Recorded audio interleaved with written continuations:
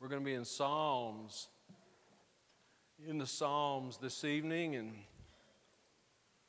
hope you came prepared to stay a while. We're going to go through an entire psalm, verse by verse. Psalm 131.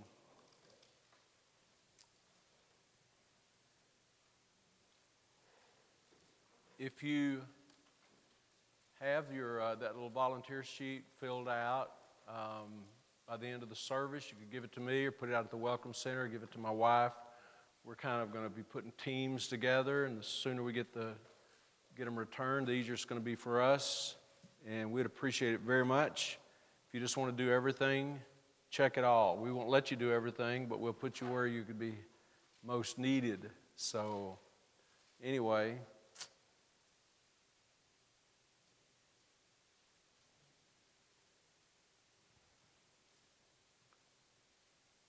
You know, after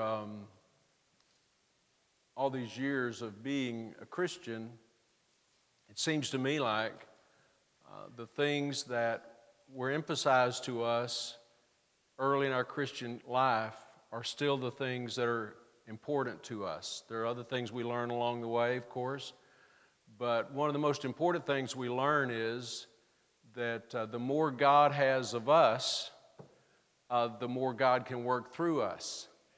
And it's not that we need more of God. We have all of Him when we got saved. We got the Spirit of God within us. He fills us when we're saved.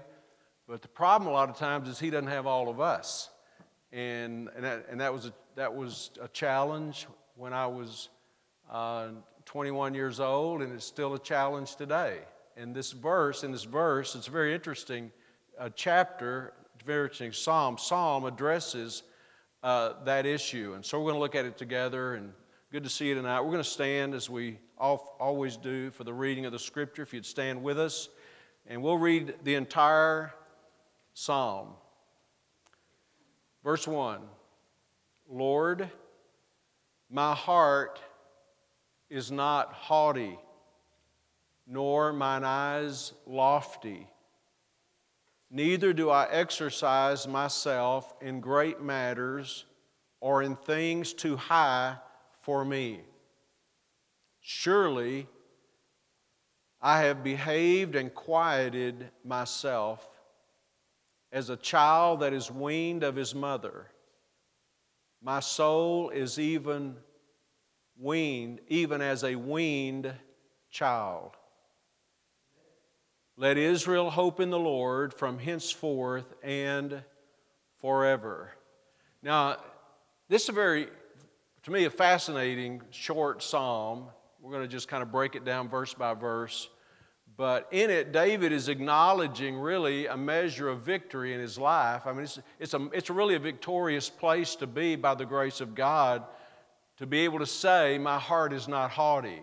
Because the heart is deceitful above all things, we know that, and desperately wicked.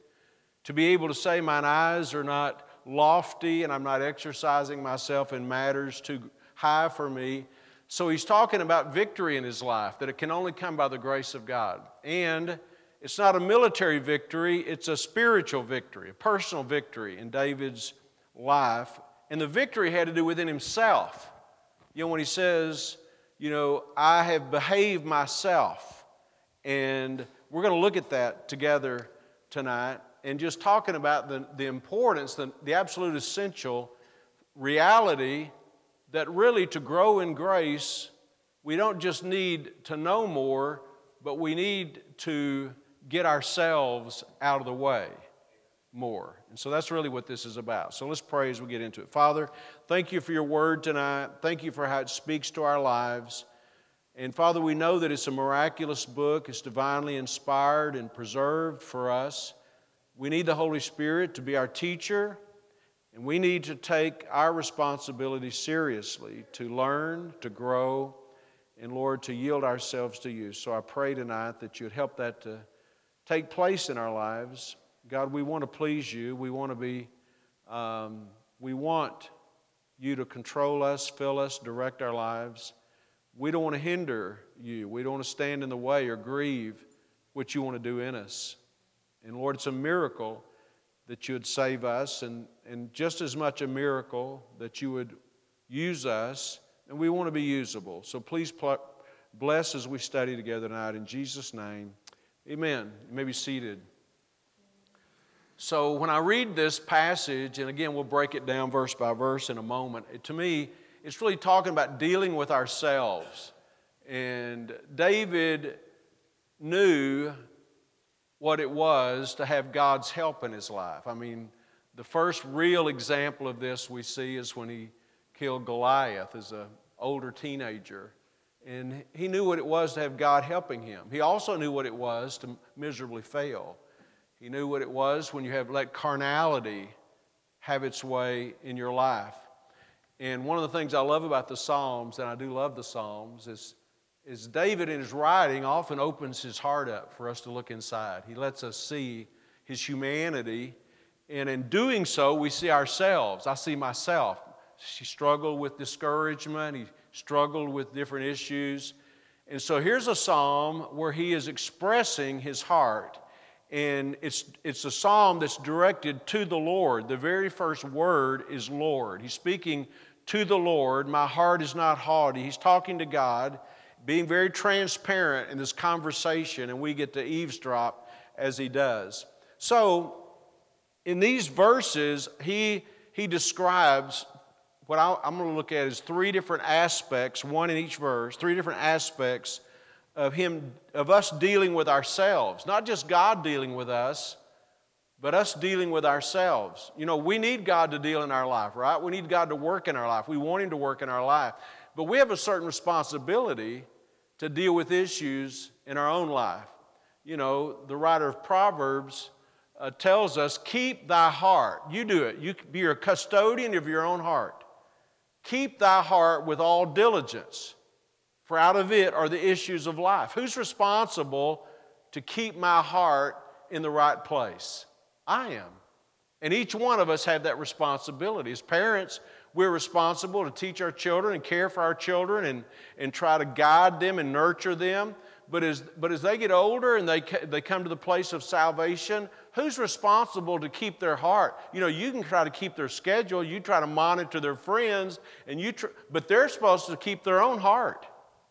And so if you're here tonight, you are responsible, and that's what this verse talks about, to keep our own heart. So the first thing we see David addresses is what I'm going to call prideful tendencies. He said, Lord, my heart is not haughty, nor mine eyes lofty. Neither do I exercise myself in great matters or in things too high for me. And if you had to use one word to describe everything that's in that first verse, it would be the word pride. My heart is not haughty.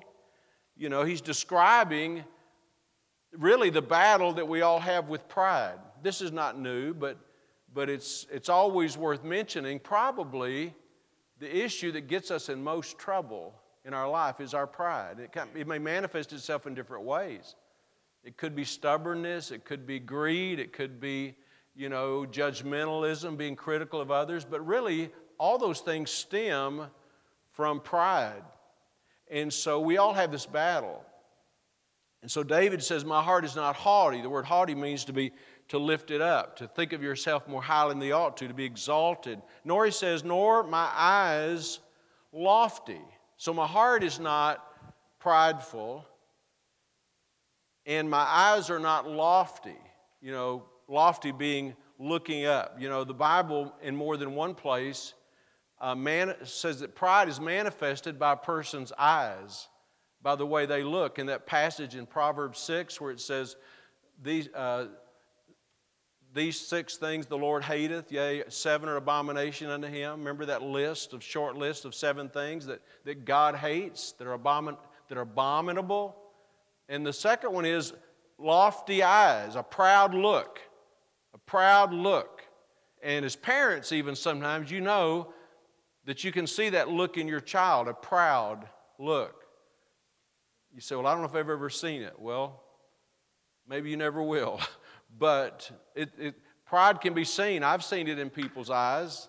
And, Proverbs 30 says there's a generation, oh, how lofty are their eyes. So David says, my heart is not haughty, and my eyes are not lofty. And then he says this, a third aspect of pride, nor, he says, neither do I exercise myself in great matters or in things too high for me. David says, I'm being careful not to think of myself in an elevated manner, in a more lofty manner than I should. And by the way, that's one of the things pride does. It makes us think that we're more important than we really are. And so David's working on that. There's a verse I want to turn to. I'll come back to Psalm 131, but over in the book of Romans, over in the New Testament, Romans chapter 12, a verse or two about this matter of just keeping ourselves with a humble attitude. In Romans chapter 12 and verse 16, Paul writes, be of the same mind one toward another. Romans 12:16. Be of the same mind one toward another. Mind not high things, but condescend, which means to come down. Mind not high things, but condescend to men of low estate. Be not wise in your own conceits. Don't feel like that your opinion is the most valuable opinion. So all these things have to do with pride. There's another verse, I'll not turn to it, in Philippians, where Paul wrote, let nothing be done through strife or vain glory. Don't do anything through vain glory. Vain is emptiness. And in the very next part of that verse it says, in lowliness of mind, not an elevated mind, but lowliness of mind, let each esteem other better than themselves.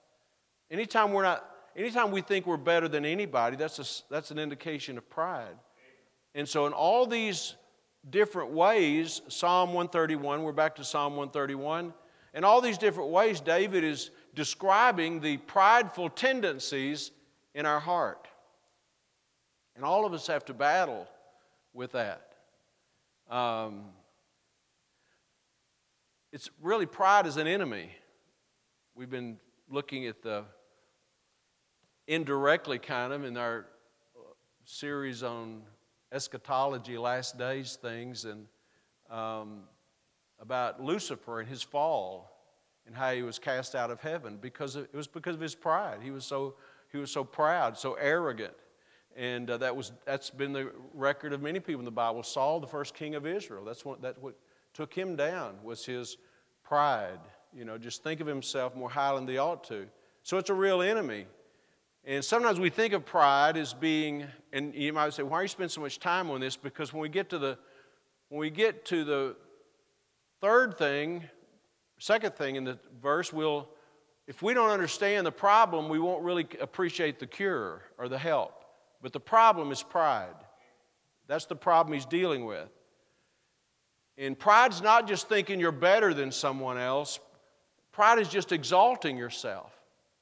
And we see it in our children, we see it in our own lives, we see it in our world, we see it in society, we see it in athletics, we see it in every place you look. You see this manifestation of something that God hates. Pride is exalting ourselves. Our hearts, our human hearts, not the heart, the muscle that pumps our blood, but our inner being is naturally inclined toward pride and being prideful. So it's a common problem. It's a universal problem. You see it in children when they refuse to obey you. And it's amazing how young they can be resistant to authority, and not do or not stop doing what you tell them to do. And that's a serious issue because it's pride. It's a manifestation of pride. It's pride that refuses to follow instructions. It's pride to always want our way. And if we don't control it, if we don't control our pride will one day control us. And it really does. So God is dealing in David's life, and David is telling God that he was working to keep the pride in check.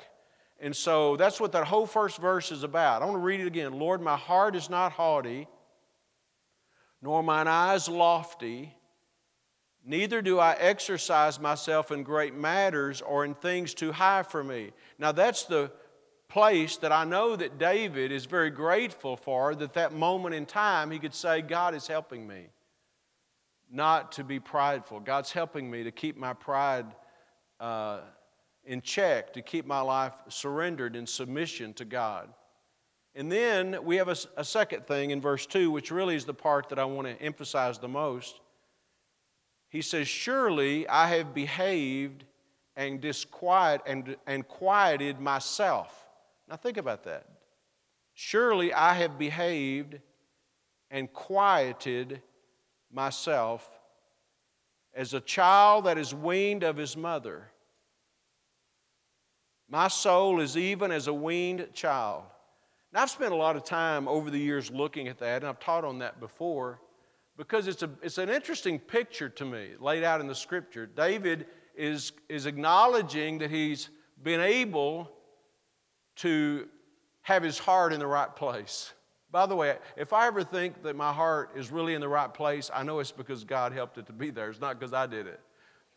And so he's saying, and how is that? Because he said, I've behaved and quieted myself. And then he gives this illustration from life about a child that is weaned of his mother. And then he says, basically, this is what I've done. I've been able to wean myself and quiet myself. The words he used there in verse 2 was my soul. My soul, David says, is even as a weaned child.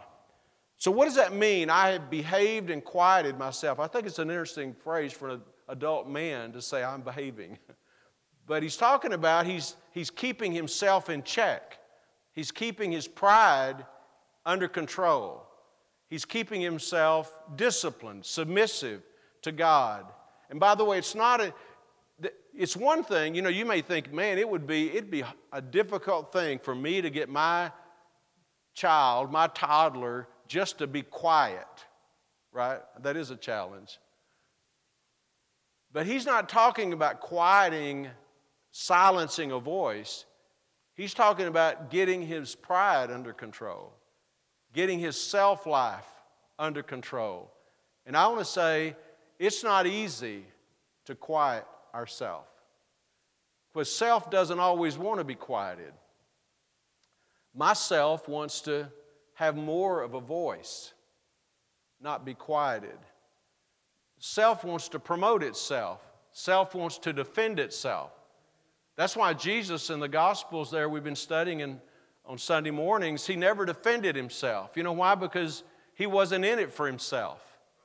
We defend ourselves because we want to protect ourselves. It's a natural instinct. We want to assert ourselves because we want our way. But Jesus wasn't interested in his way. He says, not my will, but thy will be done. And so the language there that David is using is the illustration of a weaned child, a child that is weaned of his mother. At some point in a child's life, he must be weaned from the milk of his mother to eat other food. And, truth be told, most little kids, probably maybe all of them, don't want to be weaned. They'd rather just not have to work, not have to get food, not have to learn to cut up my chicken or steak, not have to chew anything. I just want to sweat. This is the life I want to live, but it's not good for them. They graduate from milk to other forms of nutrition. It's a part of growing up.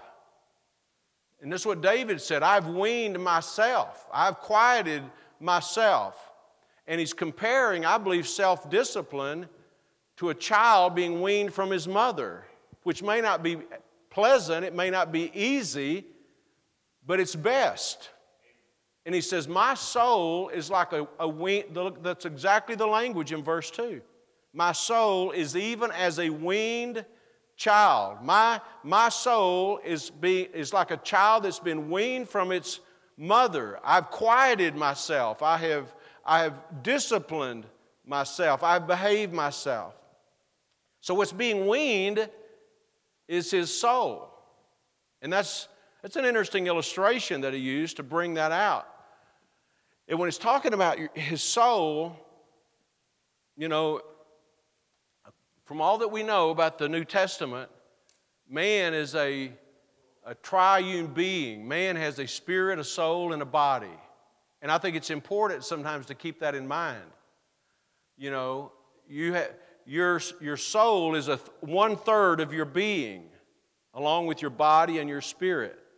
Now, I don't know that David was using in that exact way, but that's the way the word soul is used in the New Testament. The spirit, the moment a person gets saved, their spirit is immediately and eternally changed at the time of their conversion. It's quickened, it's brought to life. Your spirit is what gets born again, which gets quickened when you get saved. And the body, that's the tabernacle you live in. That's this flesh that we have.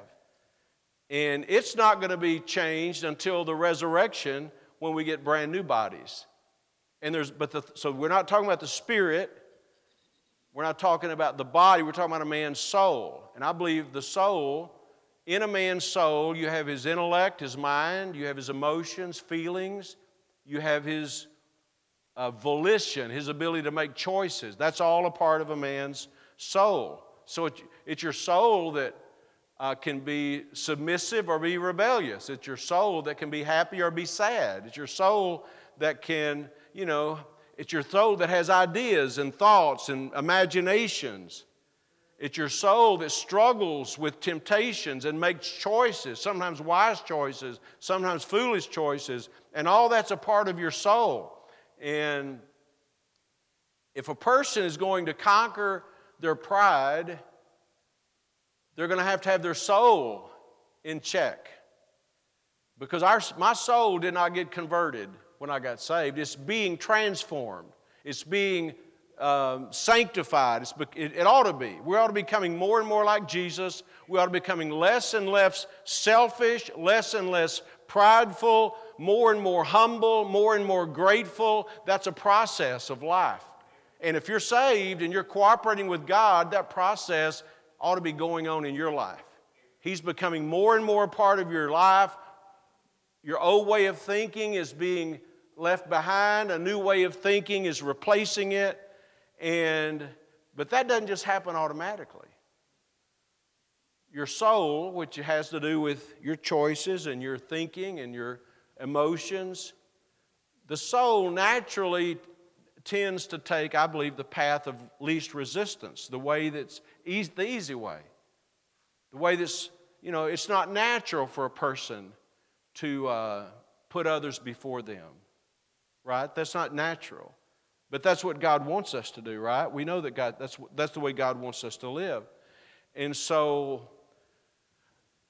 this passage, David is saying, I'm experiencing a measure of grace in my life where my heart is not haughty. I don't have an elevated view of myself. I'm walking in humility. That's just the grace of God. But he says it. But he also says in verse 2 that I've been like a weaned child. I'm behaving myself. I'm quieting myself. There's a part of every one of us that just wants to rise up and assert itself and speak back to parents and be disrespectful. There's a part of every person. If you don't have that inside you, then God bless you. But most of us do. And it doesn't just go away when you get saved. It's a part of your life. And who's responsible? Who's responsible for quieting ourselves? It's us. It's us individually. And here's a problem, I believe. That often we may not recognize the depravity and sinfulness of the self-life. Sometimes we don't recognize that. I mean, if a person, you could come to church and carry your Bible and sing songs and really be doing a lot of it in the flesh. if not all of it in the flesh, and think it's okay. No, it's not okay. It's not okay. It's not okay to live in the flesh. It's not okay to just live by the energy of self. And if we don't recognize how evil the self-life is, how unacceptable it is to God, how utterly futile it is as far as trying to do good in the energy of the flesh, then we'll just keep living that way. And you know what? I think a lot of people do live that way. I think a lot of people find that acceptable. But what David is saying is, I'm trying to get this under control in my life. Now, I'm going to come back to that a little bit, but let's look at the third aspect that he mentions, and I'll just mention it briefly. And that's verse 3, where he says, "Let Israel hope in the Lord from henceforth and forevermore." So that's talking about really having God as your hope, having your trust in the Lord. Let Israel depend on the Lord. So here you have this great contrast. You have faith in yourself, or dependence upon yourself, or faith and dependence on the flesh, and you have faith and dependence upon God. One is self-reliance, one is God's reliance. And they're opposite. Faith is opposite of self-reliance. You know, if I'm trusting, I think I've got this figured out, I don't really need to pray today. I don't really need to trust God today. I can manage my life. I can handle my kids. I can handle my responsibilities. I want to tell you, that's prideful arrogance. Whether you say it or not, you don't have to say it, just live it. Just live without depending on God, and you know what? It's not pleasing to God. Whatsoever is not of faith is sin, the Bible says. So, the opposite of that is being dependent on God and trusting in God, not just with words, but with our heart. Our heart is depending upon the Lord, and we need to be weaned from self-sufficiency. We need to be weaned from our tendency, our reliance upon self, to depend upon God. And so, how do we do that? And I think that middle verse is expressed to me in the 131st Psalm. We have to wean ourselves. We have to quiet ourselves. In essence, that language where it says, "I have behaved and quieted myself," it's like I've silenced myself. Not silenced just my words, but my self-energy, my self-power, my self-responsibility. And I'm quieting myself. Not just silencing my words, but silencing myself. Wouldn't it be a wonderful thing? Could you imagine what it would be like? And maybe we don't all see this the same way.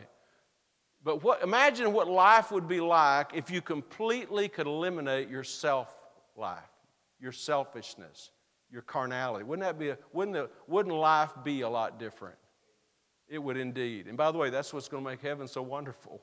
We're not going to have that anymore. Thank God for it. You know, we just have this natural inclination, like I said, I believe. You know, babies tend to be selfish. I mean, I doubt if there's ever been a baby that woke up in the middle of the night hungry that thought, "I'm hungry, but I'm not going to wake up Mama because she needs to sleep." Right?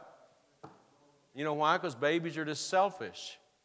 Now, our babies said, "I'm not going to wake up Daddy," because he's the one that always had to get up and feed the babies. If you believe that, you're a sucker for anything. But anyway, babies just tend to be selfish. When did you ever see a baby voluntarily, when they have a toy that's their favorite toy, and they have a friend over, just voluntarily give up their favorite toy to give to? It doesn't happen. You know why? Because they're selfish. And you know why they're selfish? Because you spent many, many months after they were born teaching them the importance of selfishness. Right? No, they're born with it. We're born selfish. We're born to think, you say, that just sounds so cruel to say that about us. Well, it's reality. It's not being cruel, it's just being factual. And so, We need to bring that under control. We need to bring that selfishness under control in practical ways. In our marriages, in practical ways. Put our spouse first. Think of them first. With your siblings, with your brothers, your sisters, on the job, whatever the case may be. But I think people that are really listening tonight and thinking honestly about it could recognize that our knee-jerk reaction, our natural reaction often is to put ourselves first, to think of ourselves first.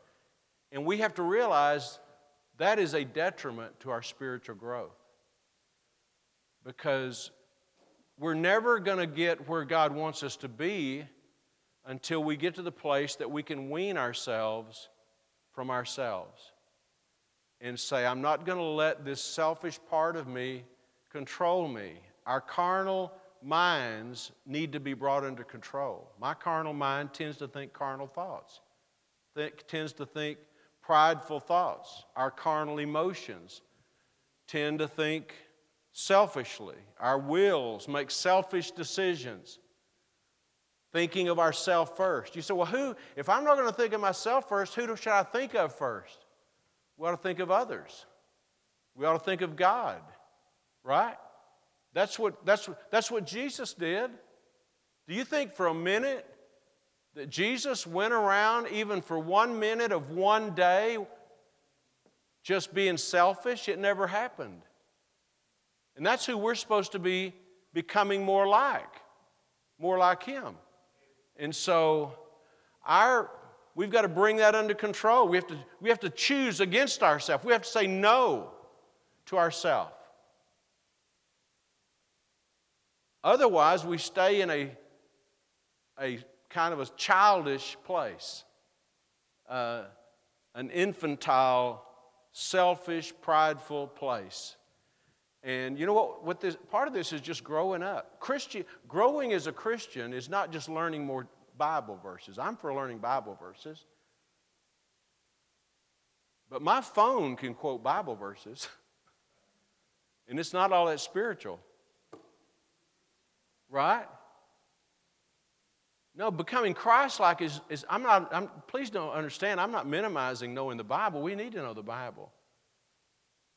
But we're never going to become really more like Christ until we learn to say no to ourselves. This is not just what Jesus didn't say this to seasoned super saints. Deny yourself and take up your cross and follow me. No, He says that to people at the starting gate of their spiritual journey. He said, if you're going to come after me, you have to say no to yourself. You have to deny yourself. And if you can't deny yourself, He says, you will not be my disciple. And we all want to be disciples. We're not in it to be religious, we're in it to be followers of Christ.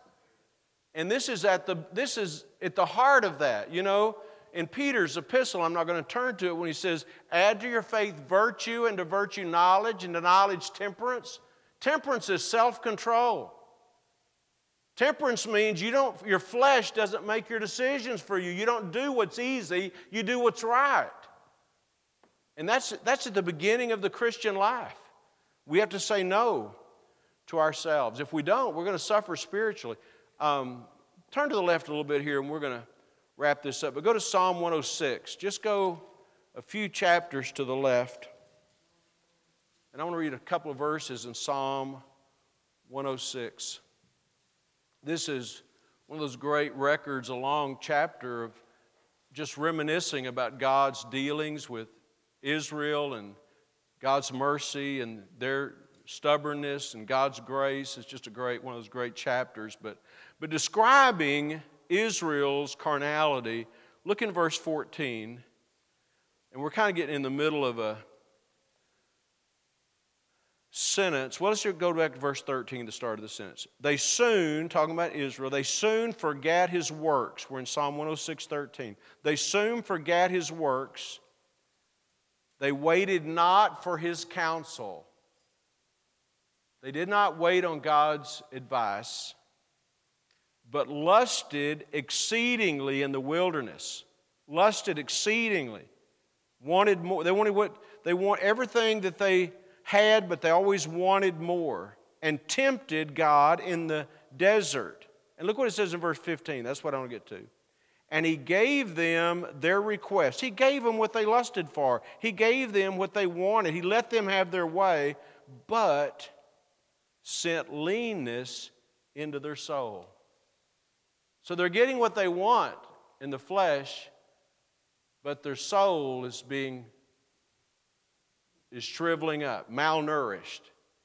And you know what? That describes where a lot of people are that say they're saved. Whether they're saved or not, that's not the issue, but they're starving their spiritual man because they're just always feeding themselves with what they want. And you know what God wants is what's best, and what God wants is really the thing that satisfies us and is fulfilling to us. So mature, you know what spiritual maturity is about? It's about a number of things. But one thing is making decisions that are helpful for others and not just for us. It's being willing to say, I'll lay aside what I want because of what God wants or what I can do to help other people. As I said earlier, it's immature and childish just to think for yourself. Teenagers, I want you to think about this. How much of your life do you spend doing not what you want to do, but doing what you think would be helpful to other people? That's the Christian life. Now, baby Christians that are genuinely baby Christians, Peter wrote about this, they need the milk of the Word, right? As newborn babes desire the sincere milk of the Word, that you may grow thereby. But you don't stay on a bottle your entire life. We need to start eating meat, and not only just eating meat, but start feeding others, start helping other people. That's what God wants us to do. So we have to wean ourselves. We have to wean ourselves from our pride. We have to wean ourselves from our selfishness. We have to behave and quiet ourselves. We need to say to ourselves, just hush up. You're not going to run my life. You're not in charge here. There's something that's more important than what you want, and that's what God wants. And it takes two things to do that. Number one, it takes desire. A person has to want the real Christian life. They have to want that. But then it takes discipline. It takes discipline to say no to yourself. You may say, well, I just don't want to read my Bible today. I just think I'm going to just sleep in, or I'm just going to watch cartoons. No, you have to say no to yourself. And that's, if you want one way, this is not the only way, one way that you can see in practical ways how we short-circuit our spiritual growth, this is it. We don't tell ourselves no. We just always do what we want to do, when we want to do it, and we think that's what life is about. That's not what life is about. Life's about others. And more important even than others, life is about God. What does God want for my life? Amen?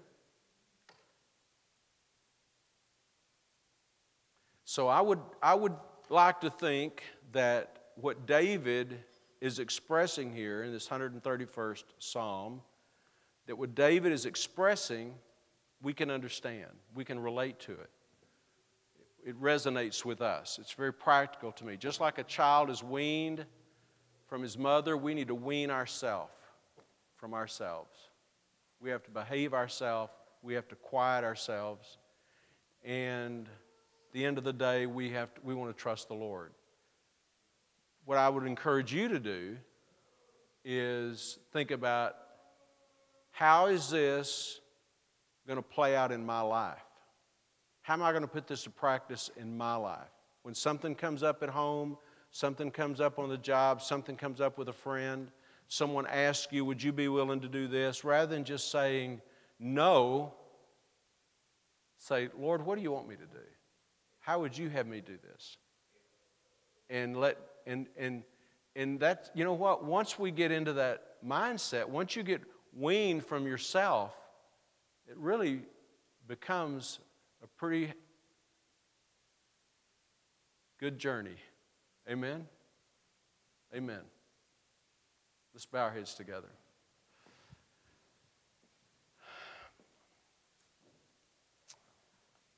Would you just tonight, with our heads bowed, and as we pray tonight, would you be willing to say, Lord, I really want to do this. I want to live this way. And many of you do live this way. I want to recognize how harmful, how damaging it is just to live in the energy of the flesh, according to my own self. And I want to learn to do this. I want to learn to quiet myself and behave myself and be like my soul is as a weaned child. I want to pull myself away from myself and make my trust in the Lord. Father, we thank you tonight for a very unique psalm, and this what appears to us just the